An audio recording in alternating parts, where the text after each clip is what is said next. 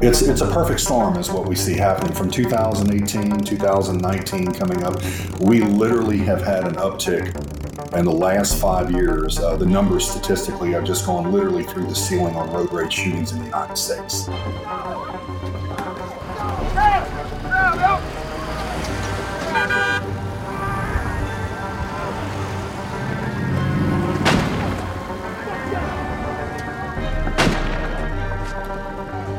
An epidemic of road rage shootings alarms Greg Fremin, a retired 34-year veteran commander of the Houston Police Department. On average, 44 people are killed or wounded on America's highways every month. Hello, I'm investigative reporter Robert Riggs, here to take you inside the crime scene of what has become the wild, wild west on the nation's highways. Honking at a person who cuts you off in traffic can get you killed these days. Greg Fremin is a retired police captain who teaches in the College of Criminal Justice at Sam Houston State University. He has been tracking road rage violence and joins me to discuss causes and how to respond if you are targeted.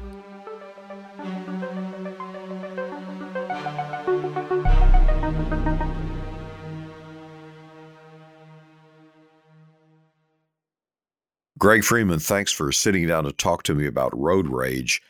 When you look at the numbers, certainly here in Texas, it seems there's a better chance of getting shot in traffic than actually having a fatal accident. Unfortunately, Robert, that's true. Texas, unfortunately, holds the dubious record of having the largest amount and most statistically highest amount of road rage shootings in the entire nation. And it is a dark statistical fact for our state, but it's real. It's out there, unfortunately, and it does exist. And Houston, where you worked for so many years as a police captain, leads the country? Yeah. Houston is literally the epicenter of road rage violence in the entire United States. And it's sad, but it is a sobering fact for our city. Well, I mean, I've seen this over and over here in Dallas, where I am, of somebody cuts off somebody in traffic, and they're literally these days pulling over and pulling out their guns like the Wild West and shooting at each other. Yeah, it's surreal what we see happening. And there was a time back in the day where this would be a very rare event that you would see happening. But unfortunately, this is something that it's literally almost every week now where somebody gets shot or shots are fired or tragically someone is getting killed in our city or in the state. So it has definitely been an epidemic of violence. Well, and I talk to law enforcement around the country. This is not just Texas. It is everywhere. It's everywhere. What's your sense from your experience? What's driving this?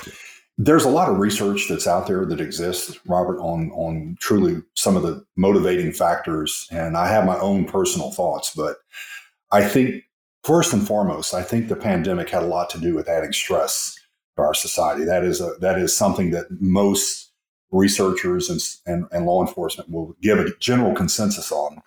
Just the stressors that went along with the pandemic. The states that we have seen statistically that have very, and I'll say this very liberally, loose gun laws. And I love living in the state of Texas.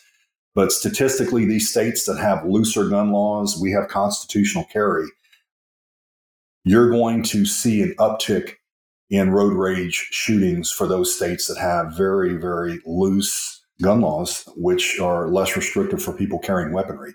And research has shown that when people have weaponry in their car, they're more prone to use violence, unfortunately. We have seen this statistically happen. Another factor that I can throw out there, and this is no condemnation on the media, but this has been normalized, sadly to say, almost like school shootings, where if this would have happened 20 years ago, people would have been shocked the fact that something like this could have happened. But when you see it playing out on the media time and time and time again, unfortunately, society gets desensitized to it. And lastly, I would throw in my own opinion on this. There's a lack of deterrence. And these people that are engaging in these shootings are not your Monday through Friday, working 40 hours a week, productive citizenry. These are some violent felons that are roaming around, or people that have very much antisocial behavior, explosive temper. And Road rage is an extension of their psychological makeup, Robert. And so when you have a lack of deterrence, and especially in the criminal justice system with these weak bail reform laws, where these people are getting turned back out on the street in a revolving door, there's no deterrence. So if they pull their gun out because of a disrespected infraction that they feel that comes upon them, they're going to resort to violence. And I would say this, we have a term that we use in criminality or in the criminal justice world called the code of the street. And a lot of these thugs that are out there and perpetrators and violent criminals subscribe to this term we call code of the street, where they don't believe in calling the police to handle their own issues. They're going to handle it themselves. And respect is a big thing in their world of criminality. We know this to be true. And if you disrespect someone that lives in this world, they're going to act on it. And if you cut them off and it's a very innocent mistake and you accidentally cut them off, they perceive that as a great disrespect that you just heaped upon them, and they're going to react on that. And unfortunately, their reaction is taking a gun and shooting at you, and that's going to make them feel better to do away with this disrespect that you just gave them. So you think this is a mix of anxiety-ridden, law-abiding citizens, and they're bumping into the other element in society that's hair trigger. It's a perfect storm is what we see happening from 2018, 2019 coming up. We literally have had an uptick in the last 5 years. The numbers statistically have just gone literally through the ceiling on road rage shootings in the United States. And it's a combination of factors, I think, from what I just mentioned. And unfortunately, we see this playing out in a lot of other states as well. And let me just say this, Houston, and one of the reasons that I think Houston has led, we have a lot of people in the city, but I think one of the driving factors that makes Houston more prone for an uptick in these shootings, Houston is literally one of the largest cities in the United States, square mileage wise. You have a vast amount of open roadway in the city. Just like our DWI fatality rate is extremely high in Houston because people are on the road driving very long distances. And I think as a result of that, because of the time factor of people being on the road and the vast majority of people are there, their propensity for violence increases. Here's a sample of recent road rage shootings just in Dallas, Texas alone. A 26-year-old man with his 2-year-old child in his car pulled out a gun and opened fire in traffic. He wounded another driver and an innocent 65-year-old woman driving in another car not involved in the incident. A 30-year-old mother of 4 children was shot to death and crashed because 2 men in another car thought she had disrespected them. So how should you respond if you are targeted by an angry driver? Greg Fremin will offer tips after this message.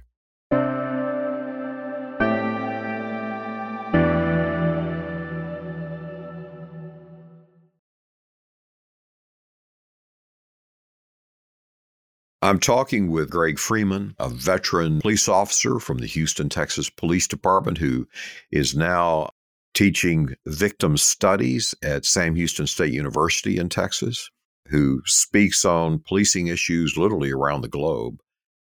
Greg, on road rage, if somebody cuts me off in traffic or someone thinks I've cut them off and they're coming after me, what should I do? What's the smart, level-headed thing to do?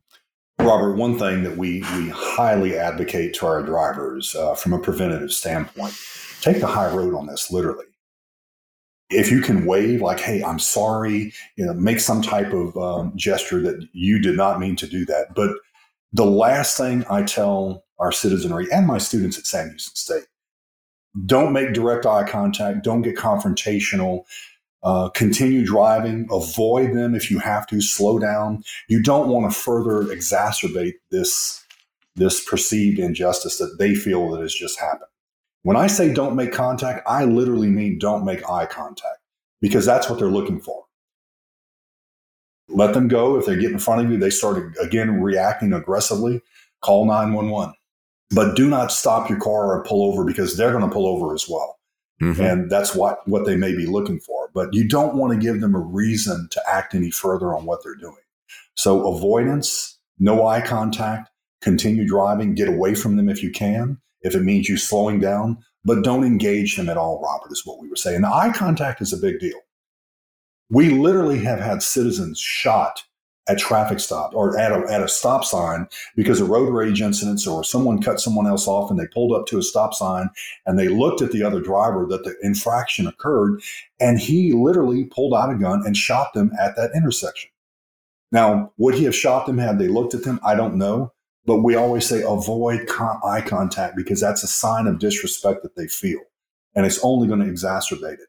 But they need to call and report it. Call 911, continue driving, give the dispatcher a description of what's happening, especially if they're continually engaging you in a very aggressive manner.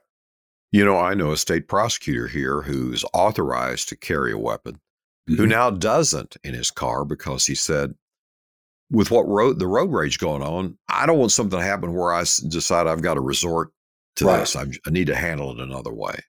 That's quite a commentary. It is, and research will back this up, Robert, from what they have done regarding surveys of armed motorists. And what we have found is that people that have a weapon in their vehicle, legally carrying a weapon in their vehicle, will make them more prone to resorting to use it if a road rage incident occurs. So we see that people that are carrying weaponry in their car are going to be more apt to engage with pulling out their weapon because it's there. And if it wasn't there, then they probably wouldn't have, well, they're not going to have a weapon, so they're not going to resort to using some type of violent defensive reflection on that. Do you see this just escalating because it's been doubling? Yes. Unfortunately, we look at the numbers, and I pulled out some of the stats that we had. Our numbers have literally tripled in the United States since 2018. So it is a growing trend that we see that is continuing to increase. And I think we collectively as society, until we really wrap our arms around this thing and de-escalate and come down and stop seeing this as something that is being normalized, because there was a time back in the day, if we had a minor fender bender or you cut somebody off, we waved at one another, hey man, I'm sorry, whatever, and we just drove on. But the way that this has been playing out in the media, and it's not the media's fault, but it's being reported, where people see this happening every day, they're thinking, some people are thinking, well, this is the way that I'm going to handle it. And so until these preventative measures start filtering down into society and the collective conscious of us right now, I think these numbers, unfortunately, are going to keep increasing. You know, I had a friend who's a business executive. He was driving. I was talking to him on the cell phone, and suddenly he's just pounding on his horn.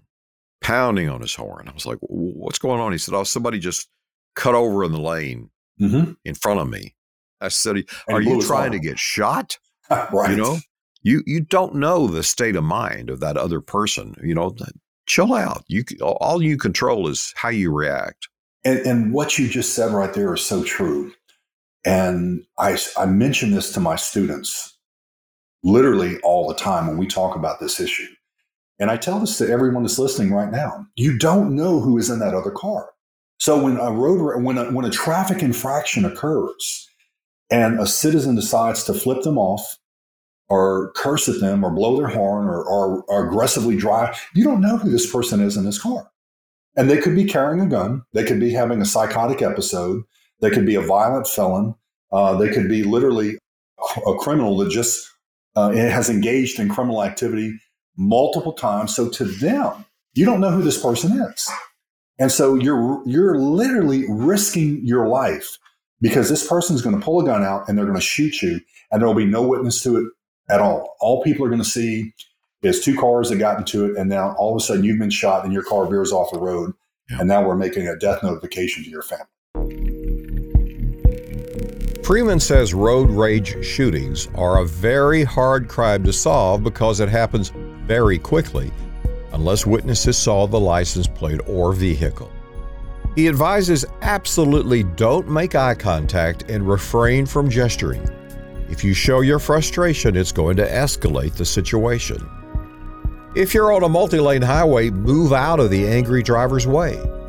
You could turn off the road to get away, but Fremin says don't pull over.